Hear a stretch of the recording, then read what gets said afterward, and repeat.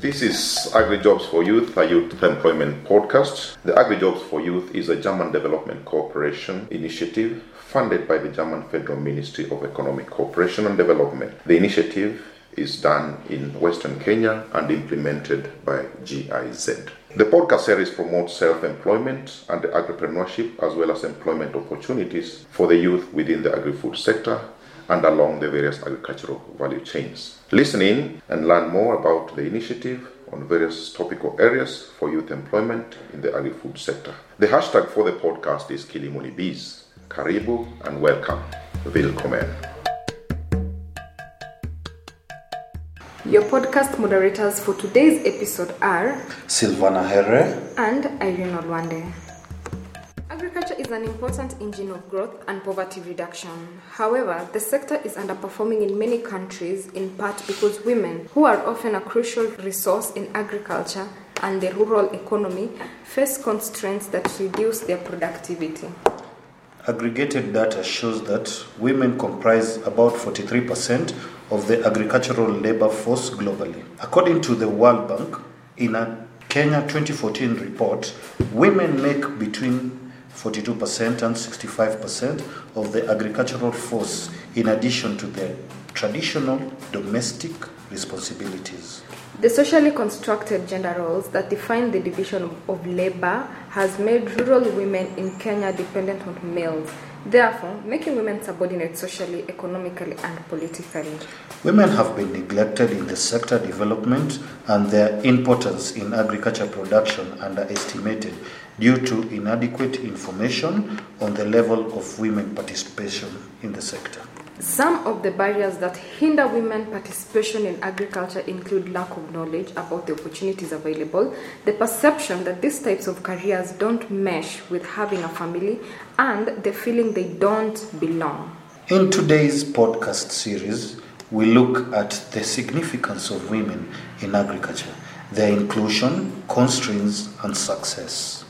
With us is Susan Jerry, the director and founder of Kamiti Fish and Integrated Farm. Welcome. My name is Susan Jerry. I am a mother, grandmother, a partner, a friend, and a mentor to many. I run and manage an enterprise known as Kamiti Fish and Integrated Farm, and we also look at integrating agriculture. Interestingly enough is that I grew up in the city, so I'm not bred in a farm, but I did find agriculture interesting because I was challenged by trying to understand why was there drought, famine that killed people in Africa, yet we have land, we have resources. What is it that we are not being able to do? Can you talk to us in terms of women in agriculture? My dear, agriculture employs even more people, and you as a woman, you as a young person, can have 5, 10, 15 employees under you, so you can still be boss in agriculture. So what do I feel we need to look at? Remember that as a woman, a woman is a nurturer. You have a family, you have your chores, and all that needs to be done, and you have the farm that you need to look at. Farmers have never farmed as a business. A lot of small-scale farmers have always farmed to eat and sell surplus. They've never looked at it as a business. So a farmer never pays themselves. As an agripreneur, you must start understanding that you have to turn your enterprise to pay you. You must derive an income for it. And then you are able to say, I am an agripreneur, and look at it as a business. So I believe that is where we had a very big disconnect, that we don't understand this as a business. Now, again, we fear the mathematics. Who wants to sit down and start doing all this? We think it's a lot of time. Why do I want to say fertilizer applied? Data keeping is not us. Then the money aspect, I just want to see. I think I bought tomato seeds, they were 25,000. I sold my tomatoes 100,000. I clap my hands and I say, I've done a good job. Really went to the nitty-gritty, you might not have done a good job. Because there's labor, there's tilling the land, there's fertilizer, there's watering. So until we can take that and understand and appreciate it, then we will be able to turn ourselves into agripreneur. Number 2, our land has been tilled for many years, and we have done the same old. Agriculture has changed. We need to change our mindsets.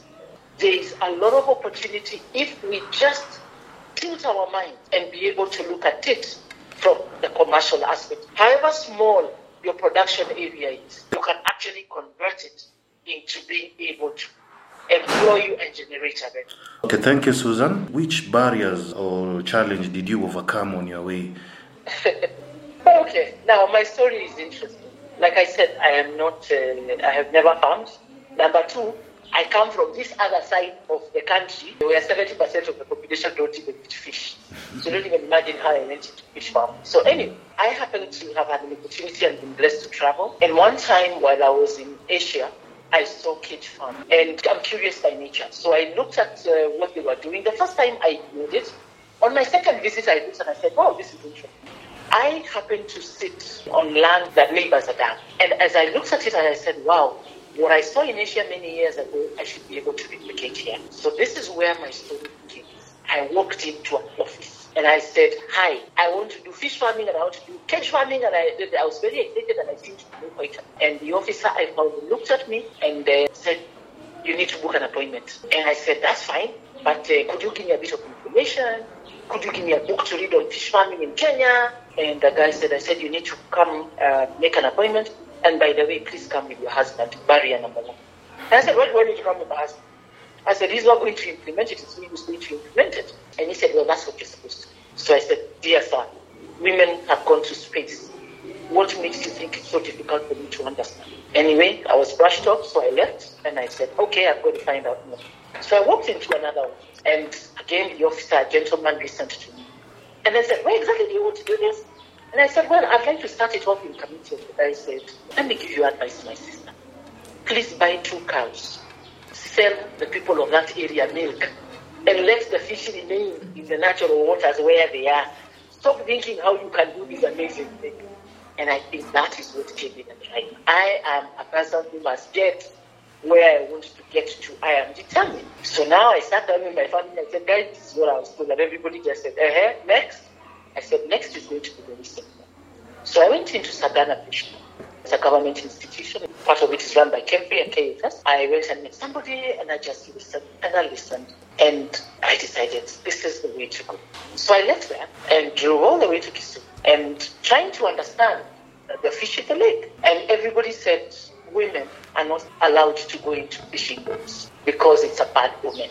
So I did around a lot of beaches. And that was the same story. But I did find a wonderful gentleman, God rest his soul. His name was Meshach Uchia. And Meshach listened to me. And he said, is that what you're interested in? He said, well, we will take a ride on a boat. And if we capsize and die, it is well, we will go to heaven because we have been with us. And that's exactly what we did. Would you believe that for 3 weeks, I would go out on the fishing boat? Why? He had indigenous knowledge that had been passed on. During the season, this is where fish lay their eggs. During this time, this is what you find here. And he had a wonderful history. So that excited me even more. So rather than turning back to Nairobi, I drove over to Uganda. Why Uganda? I worked in Sudan, and a number of times I would take a road trip. And you could see, ponds. It now made sense what they were. So I decided it was not a place that I was new to, and I decided to take a ride out there and try and see if I could get some information. So indeed I did. I stopped in a village. I asked to see the chief, introduced myself, said what we were interested in. Very excited. In about 2 hours, there were like 50 fish farmers. Very excited that there was a Kenyan coming to teach them fish farming. Little did they know that I was the student and they were the teachers. Anyway, at the end of the day, this is what I tell people, that I have a master's on thinking on my feet. So as I worked with them, I was able to translate what they were doing. Rather than it being just like a robot, I was able to query myself, get the answers, understand, and be able to translate the same.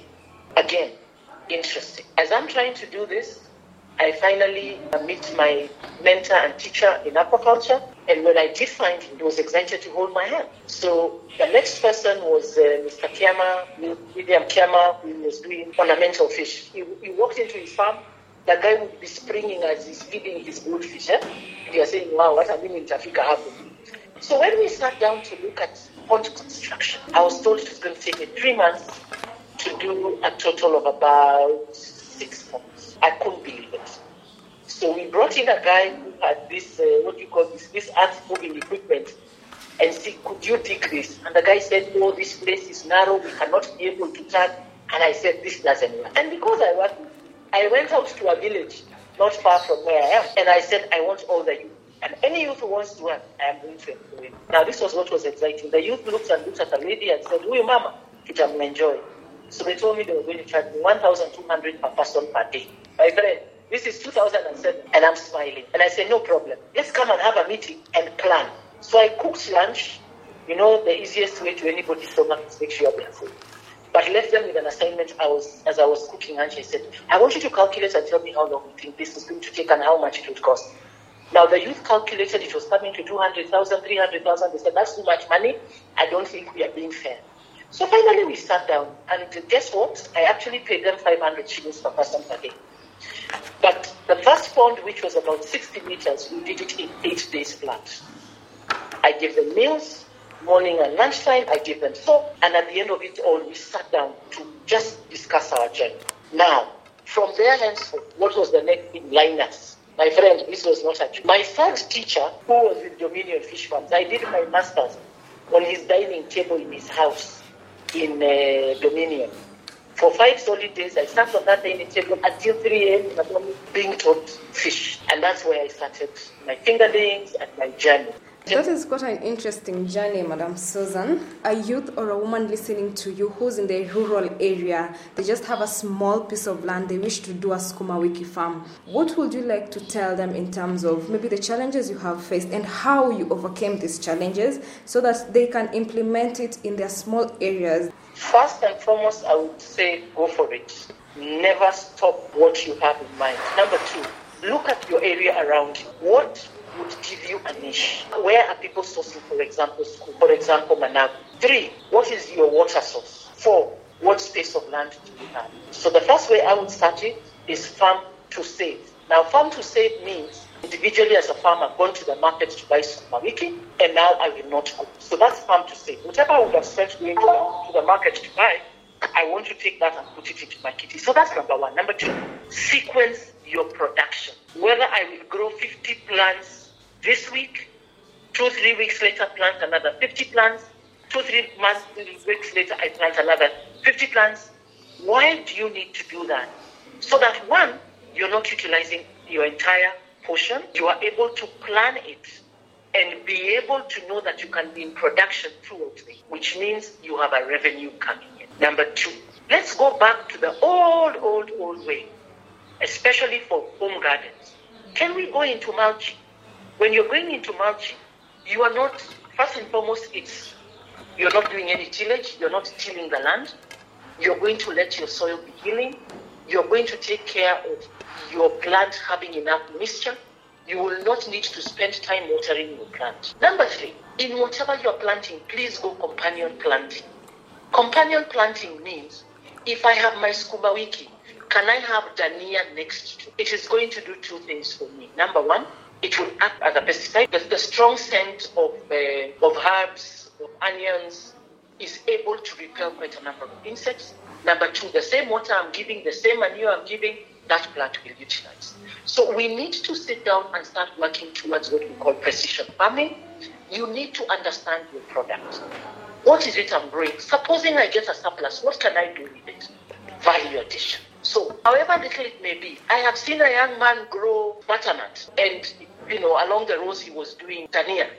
And he became a hit, so he's basically hired everybody's small piece of land because he has understood his product. Can we understand our product? 2, when you think of going organic, it means you can do integrated pest management. It means you're also reducing the use of pesticides which are not in your best interest, even health-wise. But then it means you have a niche product already. So if I can sit down and look at my neighbor and see what is the gap, because they are my first market. Before I start thinking about taking 10 kilos of Sukuma Wiki to a market where I'm going to spend 50 bob transport to go and 50 bob transport to come. Well, yes, if you're doing organic and you have a good client for it, and you can be able to sell at a premium, I have no issue. But for me, my immediate market should be starting to look at those around me. It gives me experience. It helps me know how I could expand. So we need to just look at and understand what are the eating trends for whatever I want to plant. This is part 1 of the Female Voices. Let's meet in the next episode, part 2 of the Female Voices of the AgriJobs for Youth podcast series. Thanks for listening in. Please introduce and share this podcast with the youth who could benefit from this conversation so they learn about this initiative and opportunities in the agri-food sector. The hashtag still remains Kilimo ni Biz. We look forward to hearing from you.